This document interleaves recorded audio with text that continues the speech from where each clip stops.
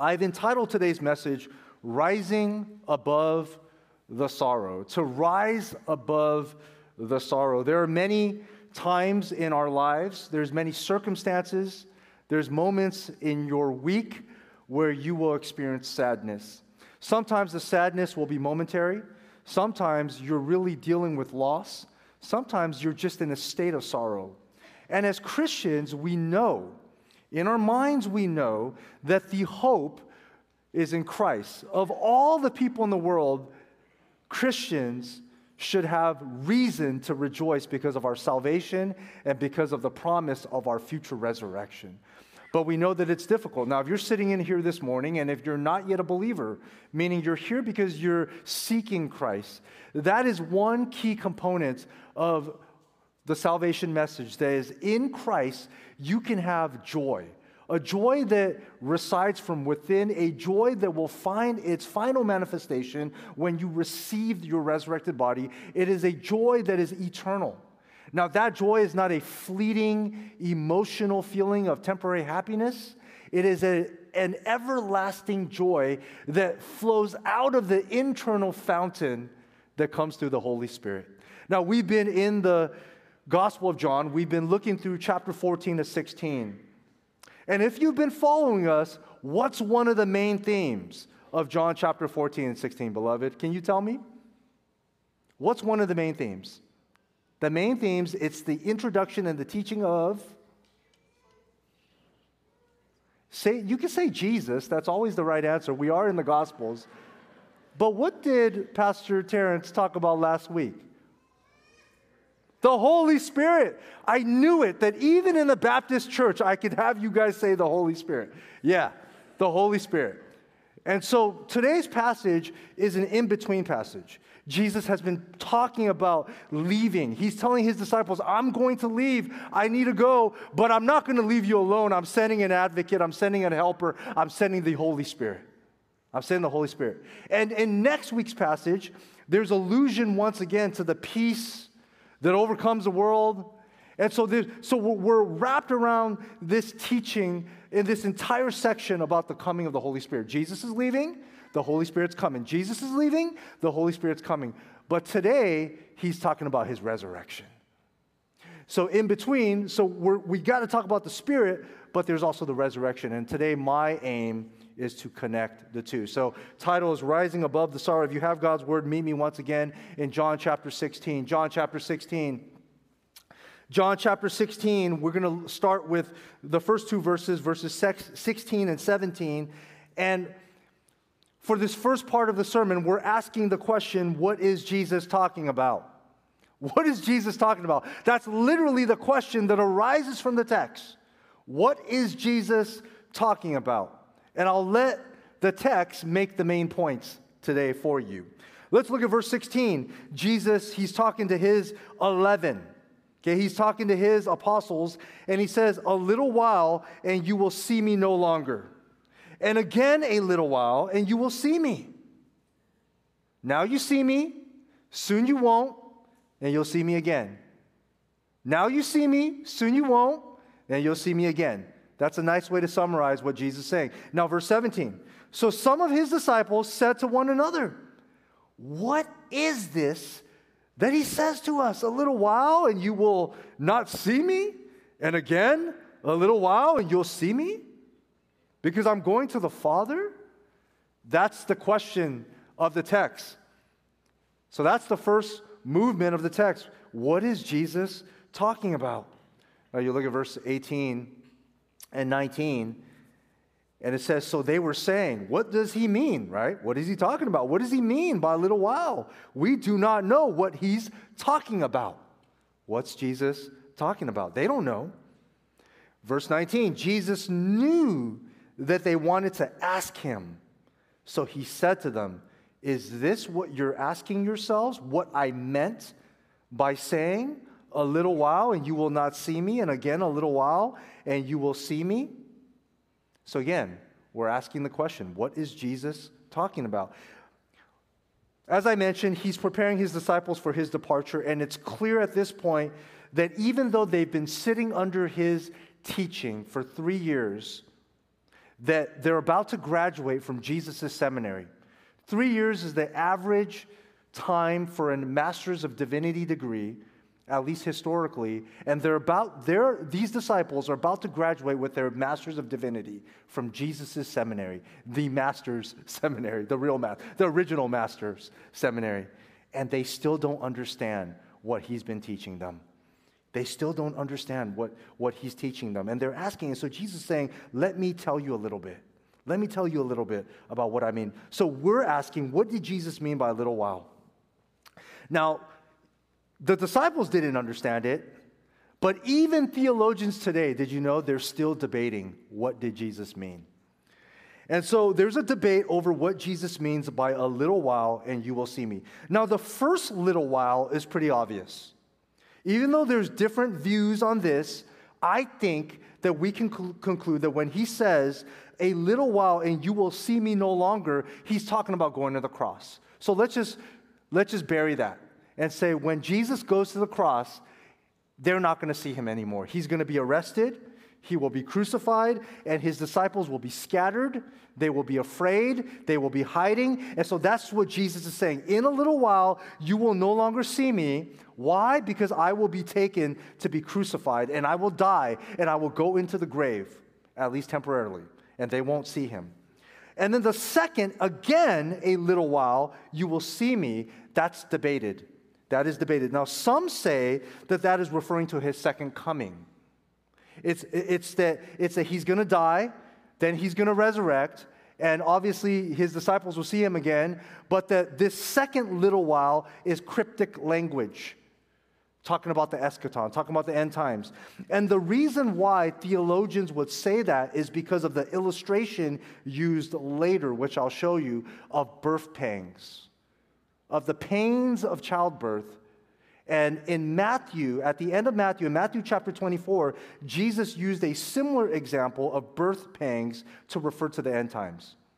But that is not the strongest interpretation, so I don't think he's talking about his second coming, and you shouldn't either, okay? Others argue that Jesus is referring to the descent of his Holy Spirit. This is the view espoused by John MacArthur, that Jesus is when he says, a little while, you will not see me, he's going to go to the cross, and then he says, a little while, you'll see me, that John MacArthur is reading the entire context of John 14 to 16 and saying he's not talking about his post-resurrection appearance. He's talking about what? He's talking about the coming of the Holy Spirit. That figuratively, you will see Jesus in the sense of the Holy Spirit. So that's one interpretation. A third interpretation, and this is espoused by scholars like D.A. Carson, Leon Morris, and others. So I'm giving you good Christian teachers, and you can say how we all agree, but there's some agree to disagree, right? And so D.A. Carson would say this is talking about his post-resurrection appearance. And so D.A. Carson's reading it pretty literally, that in a little while, you will not see me because I'm going to the cross, and then in a little while, you will see me again after my resurrection. I think the correct interpretation is a combination of 2 and 3. A combination of 2 and 3. Okay, so my aim this morning is to show you that and to show you applicationally why you need both. To see Christ in his resurrection, and the only way you and I see Jesus is, to MacArthur's point, through the Holy Spirit. All right, so let's go to work this morning. All right, you're going to prepare my sermon with me. We're going to do this together. All right, let's look at verse 20. Verse 20 becomes a hinge.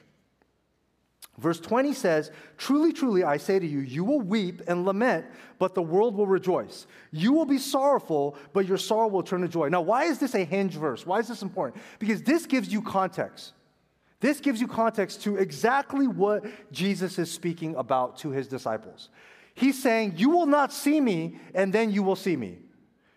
When you don't see me, you will weep, you will have sorrow, but when you see me again, you will rejoice. Your sorrow will turn into joy.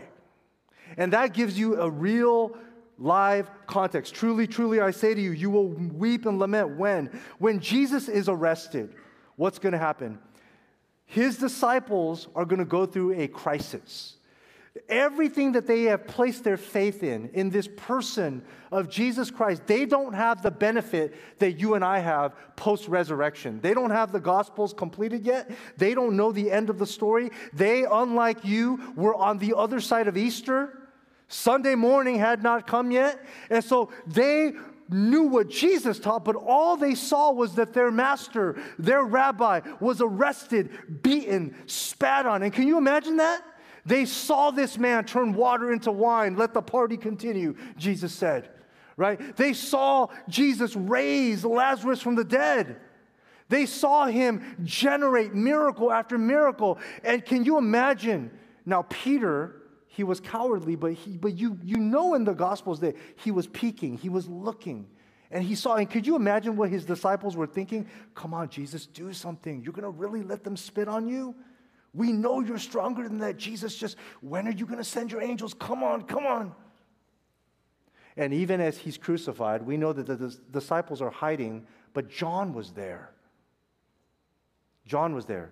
And I imagine if John for a moment said, not understanding the full gospel, looking at Jesus, said, okay, you're going to come down now. You know, you're not going to breathe your last. You're not going to breathe your last. An angel's going to come and get you. And we're going to establish the kingdom. Could you imagine the crisis that you would go through if you gave your life to this man who said he's the Messiah, and he's proven that he can fulfill every prophecy through his miracles and his works and his teaching, and yet here he is crucified, dead. What a crisis. And so because of that, death brings you and me sorrow, does it not? So yes, they're weeping and they're lamenting, but the world is rejoicing. What did we say about the world? We've explained a couple weeks ago that the world here is talking about the world system. The evil world system that Satan is controlling is rejoicing. And in that sense, it was the Pharisees and the religious leaders, the Sadducees, the Jewish elite. They thought that they had killed Jesus. Maybe some of the Romans, the Roman soldiers, we crucified this guy, we beat him, we're going to bury him. And we know that many people who are against the Lord, they're rejoicing. But you, disciples, will be sorrowful, but your sorrow will turn to joy. Not only are they sad because Jesus is crucified, but they will be sad, as I mentioned, because of their shame. In their hearts, they're like, we betrayed Christ, especially Peter. I denied him 3 times like he predicted. And they're all scattered and hiding except for John. And they're afraid and they're waiting. And so those 3 days in the grave, they're lamenting in sorrow. Jesus' other followers, the women, Jesus' mom, Mary, even though they had heard Jesus' teaching, remember, why do we need to sympathize with them? I don't think any of us sitting in this room would be like, well, if I were there, I would have trusted in Christ. You know what? The gospel wasn't complete yet. Did you ever think of that? What is it that frees you and me from sorrow and depression? It is the gospel of Jesus Christ. What is the good news, beloved? That Jesus died for our sins and he rose again from the dead. At this point, the resurrection did not historically happen yet. So they don't have cause for true joy that you and I have. But soon, Sunday morning would come, would it not? Soon, their sorrow would turn to joy. Soon. And that's what he's saying, in a little while. 3 days. 3 days. And so that's why I believe that there's a double meaning to the second little while. A little while and you'll see me again. There's a narrow sense and a wider sense. And if you want to read more about this, you can get the commentary from D.A. Carson. There is a narrow sense where Jesus is literally saying it's really just a little while, 3 days. And you will see me again, and you will rejoice when you see me in my post-resurrection appearance. So that's the narrow sense of the interpretation. A little while, you will not see me, I'm going to be crucified, and then in a little while, you will see me again. But then how do you and I see Jesus? Right? Because Jesus has been saying throughout this passage, and this is where, to MacArthur's point, this is where he's drawing his interpretation, and I see this as the wider sense, is that the disciples, they will see Jesus temporarily after his resurrection, and then after 40 days, he's going to ascend into heaven, and they will still see him They will experience his presence through what? Through the Holy Spirit, which is the big idea of John 14 through 16. Remain in me. How will you dwell with me? Don't worry, I will come into your hearts. I will dwell with you through the Holy Spirit. Right? So you look at verse 17 of John 14. I have it on the slide for you.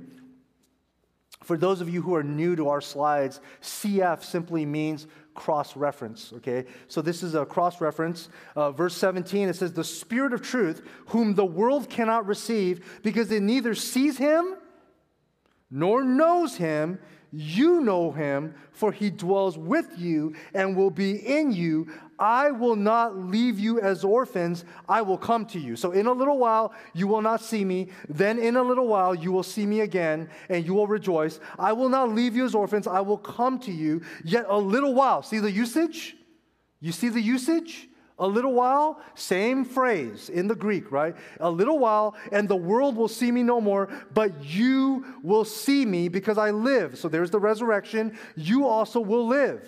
In that day, you will know that I am in my Father, and you in me, and I in you. So you cannot separate the resurrection of Christ from the indwelling Holy Spirit when it comes to the believer's life. How you and I experience the resurrection is through the power of the Holy Spirit. It was the Spirit of God that raised Jesus from the grave. It is the Spirit of God that lives in us. So when you and I ask the question, Jesus, how do I experience your resurrection life now on earth? It is through the Holy Spirit. The Holy Spirit is the one that's resurrecting our soul, is he not?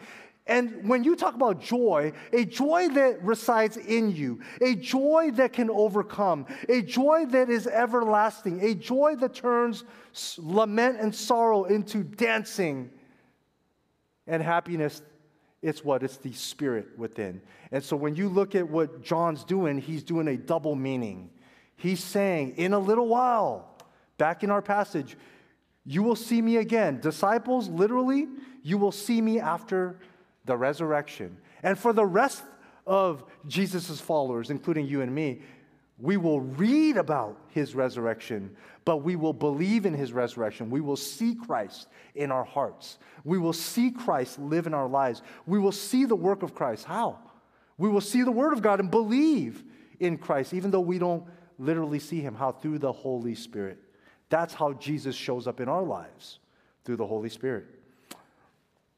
Now, in verses 21 to 24, we see the second movement in the text. So the first movement is, what is Jesus talking about? He's talking about his death and resurrection. He's going to leave his disciples. He's talking about they will see him again and rejoice. When? During his post-resurrection appearance. And then thereafter, even after he goes back into heaven through the Holy Spirit. Okay, easy enough? Right, now, second movement, how does the resurrection turn our sorrow into joy? How does the resurrection turn our sorrow into joy? And this is what we see in verses 21 to 24. And let me show it to you. Verse 21 and 22, it says, when a woman is giving birth, she has sorrow because her hour has come. You see her hour? The hour has come for the baby to come, so she's going through the birth pains, right? But when she has delivered the baby, she no longer remembers the anguish for joy that a human being has been born into the world. So this is something that I've never experienced myself. I can never experience it. My wife has. Many of you women in here have experienced the pain of laboring in childbirth. But when you're holding your baby and the baby comes, ideally in most situations, aside from any type of medical crisis, there's immediate joy. There's immediate joy. There's even joy in the laboring, because you know that the life that you've been nurturing is soon coming into this world, and soon you'll be able to hold that baby boy or baby girl in your arms. And so mothers, you know this all too well. And that's just an illustration that Jesus uses for his disciples to say that the pain that you feel is temporary. It's just temporary. It is a real pain. Now, I love how Jesus is genius. He gives you this illustration because he's not saying that you won't have pain in this world. He's actually saying no pain, no gain. That we live in a fallen world. We live in a sinful world. There will be disease. There will be stress. There will be lamenting. There will be death. But with Christ, that suffering is only temporary. He's making an illustration that connects with us. That he's not saying to his disciples that you will not suffer any persecution or the life's going to be easy. He's just saying it's going to be temporary and you have to trust me. But the rest of the passage, he's saying, I'm not leaving you. Now you look at verse 22, and in verse 22, he says, so also, so just like this illustration, so also you have sorrow now, but I will see you again, and your hearts will rejoice. And that's why you can't have that joy apart from the Holy Spirit. Right? Stop right there for a second. If it's simply, you're just going to see me again, and he leaves them after his post-resurrection appearance, then they have reason for sorrow because our joy is in being with Jesus. The joy comes with the presence of our Lord.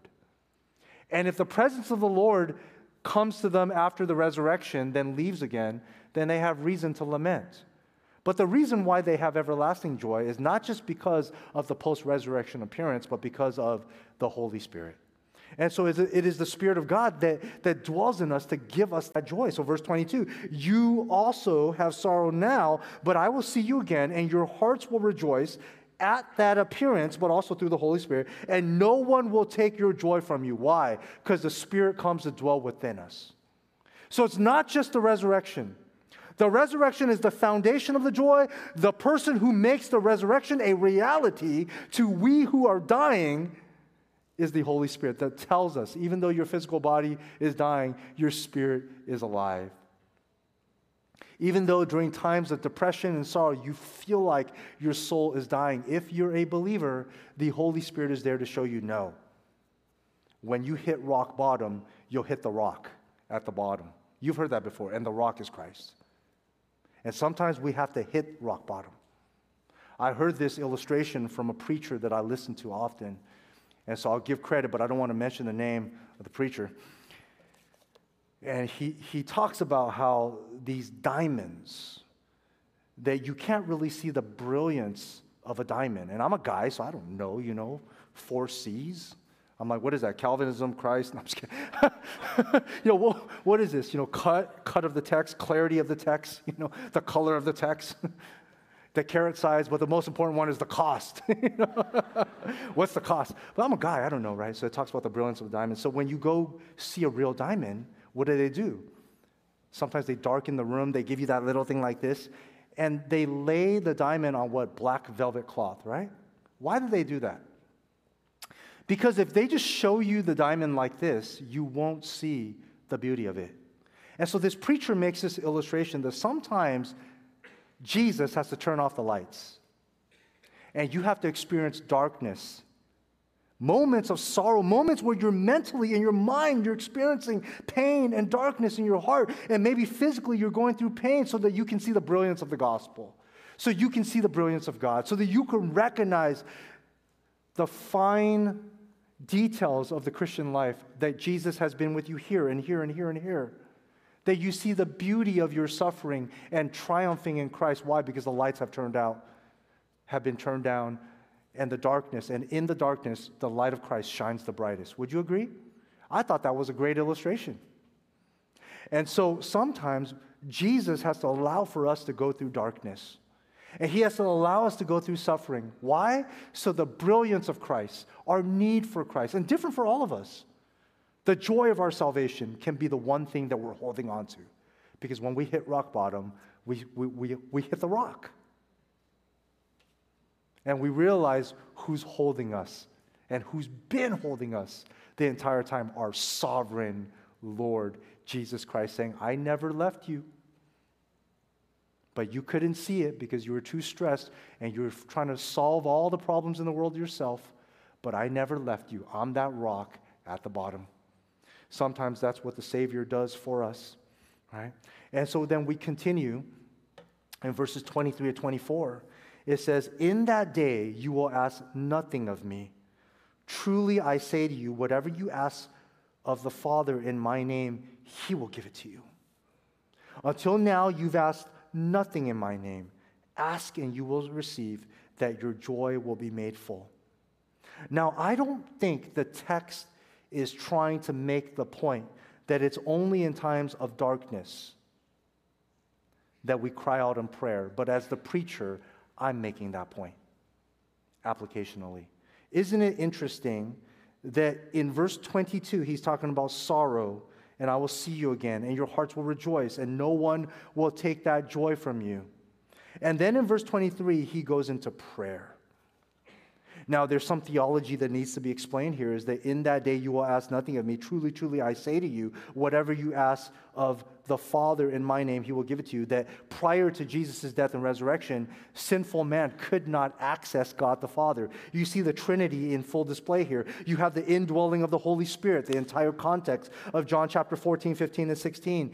Then you have, I am the only way to the Father, right? So it's only through Christ. So when we pray to God the Father, but we pray through the Holy Spirit, but we pray in the name of Jesus. It's only because of Jesus Christ that we can go to the Father. We can ask of the Father. We can go directly to the Father. We don't go to the temple. We don't go through the priest. We don't go through animal sacrifice. We go directly in Jesus' name to the heavenly throne room, and we can talk to Yahweh directly.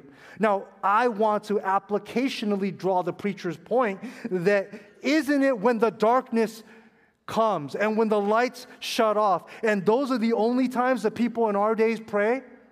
Isn't it only those times where we really have exhausted Google, that Google can't answer our questions, people can't help us, ChatGPT's not giving us the right questions, and so what do? Finally, instead of open AI, we go down and we pray.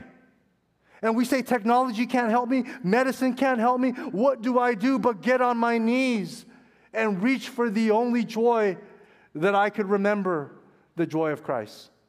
And so it is true that in that day, you will ask nothing. You've asked nothing of me.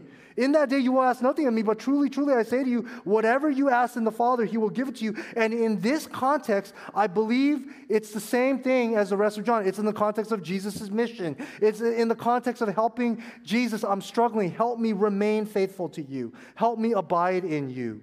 Help me grow in Christ. Help me help others to come to Christ. Ask in that context, and he will give it to you. Verse 24, until now you have asked nothing in my name. Why? Because he hasn't gone to the Father yet. He hasn't died on the cross yet. He hasn't resurrected yet. But after his resurrection, they will begin to ask God the Father directly in the name of Jesus. Why? Because Jesus won't be there. Right now, they can just ask Jesus, Jesus, can you heal? Can you do this for us? But there will be the day where they will have to pray in the Holy Spirit to God the Father, and Jesus won't be there with them, but they will ask in his name. Ask and you will receive, that your joy will be made full. It's in those moments of darkness. It's in those moments of suffering. It's in those moments of sorrow that we actually ask the Lord, and we ask him. We ask him for joy. And the connection I want to make applicationally is it's in those moments, that's when you and I experience the resurrection today. Follow me on this. One day we will die, and we will experience the resurrection in eternity, but I'm not talking about that.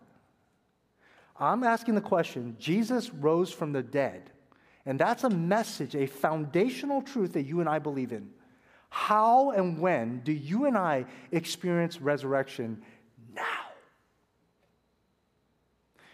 Those moments when you're lamenting, when you're sad, when you're sorrowful, when you find joy in Christ, you're tasting the resurrection, because that's exactly the pattern we see in this text.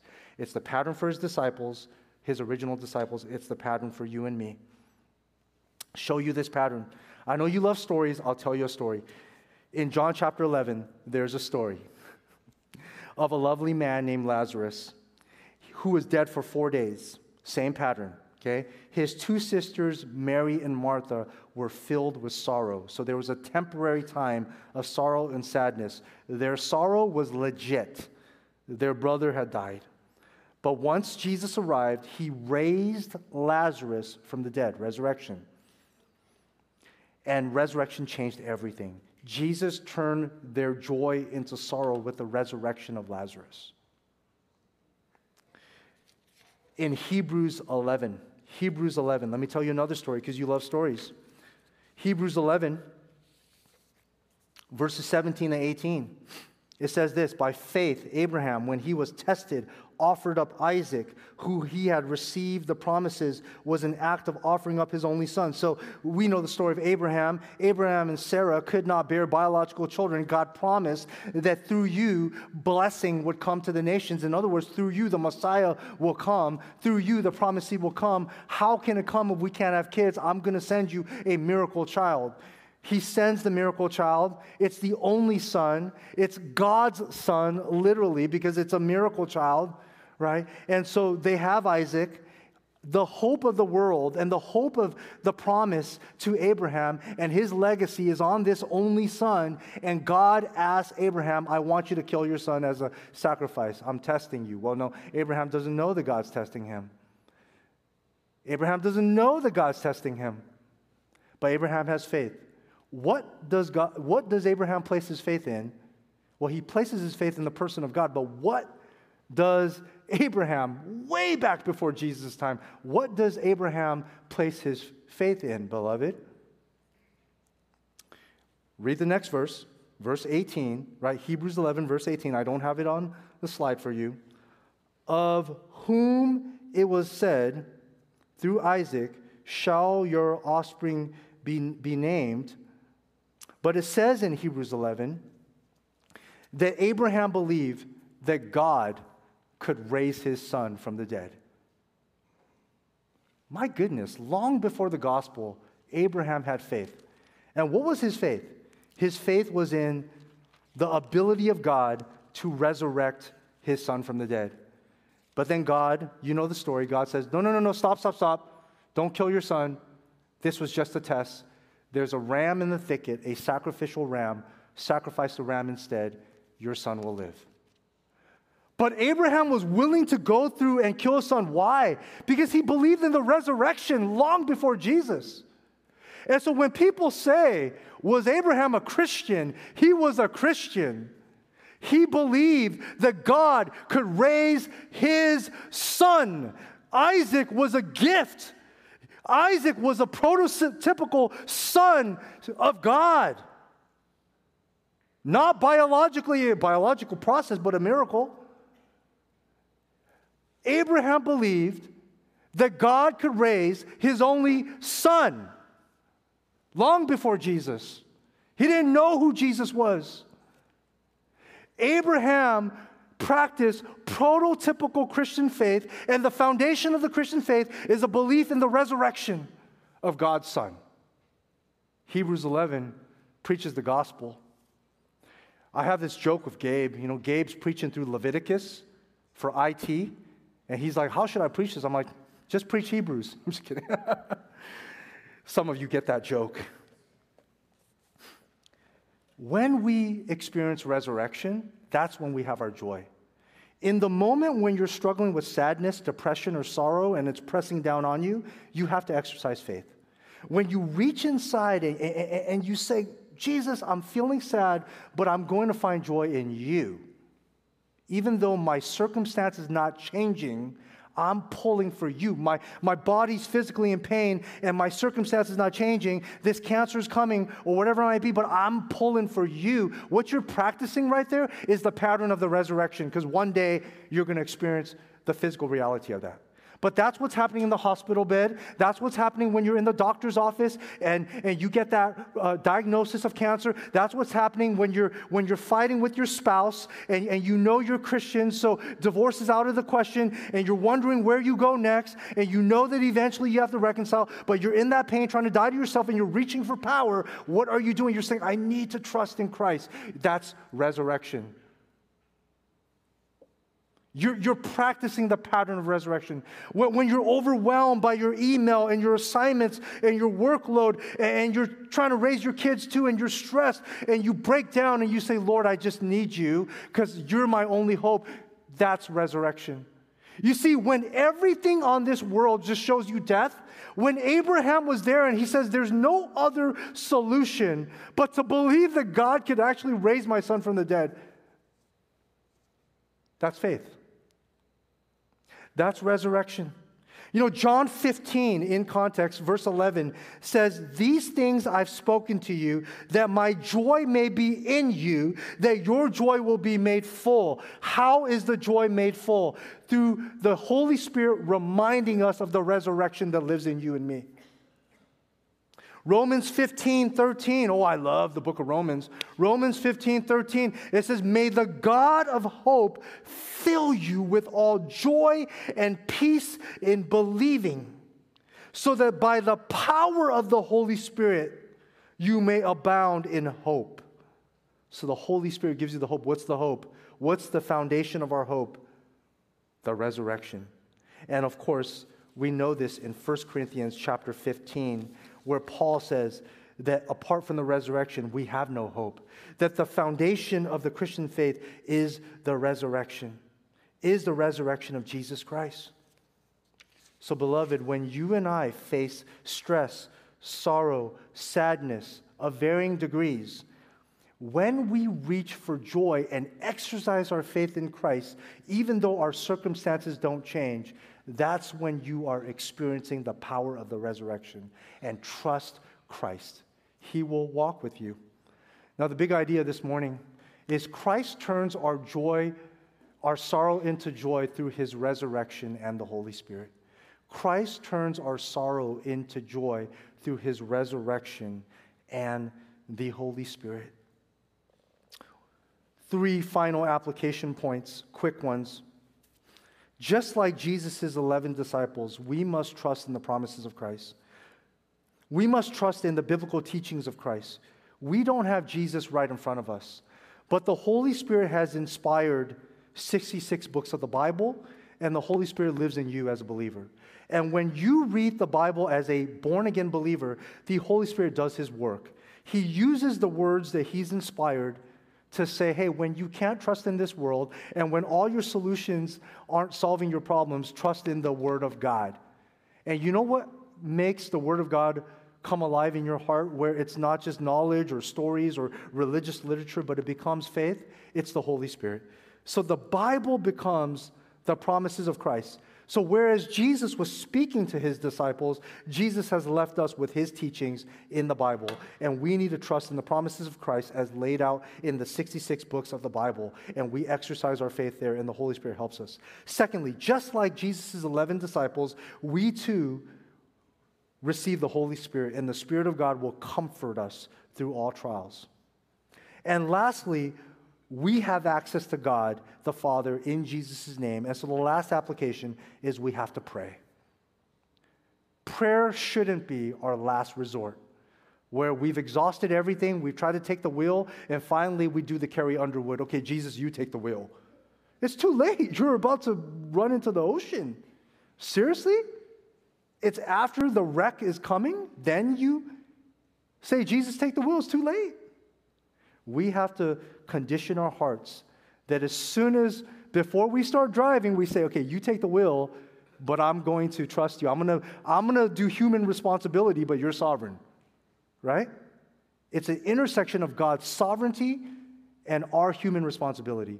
Yes, we have to navigate and solve problems, but it's too late. If we try everything, then we pray. We need to pray at the same, we need to pray first. Let Jesus take the wheel, and then you guide. Right? But the Holy Spirit's really guiding you. If you don't have Christ, please receive Christ this morning. Christ is our hope. Without the resurrection of Christ, you don't have hope in life. If you want to receive Christ, I want everyone to bow your heads now. Everyone, heads bowed, eyes closed. If you want to receive Christ, I want you simply to pray this prayer. And then afterwards, come see me at the Next Steps table. And we would love to lead you in terms of committing yourself to Jesus Christ. Pray this prayer. Father, I've experienced sadness in life. I've experienced sorrow in life. But I know, Lord, that you are the hope. Father, this morning I confess that I've sinned against a holy God. I confess that I'm a sinner in need of your grace and your mercy. But I believe that you sent your Son, Jesus Christ, to die on the cross for my sins. And I believe that you raised your Son from the dead. Father, I want to change, but I need your help. I pray that you will change my heart. Cause me to repent. Turn my sadness and my sorrow into rejoicing and joy because of the resurrection of Christ.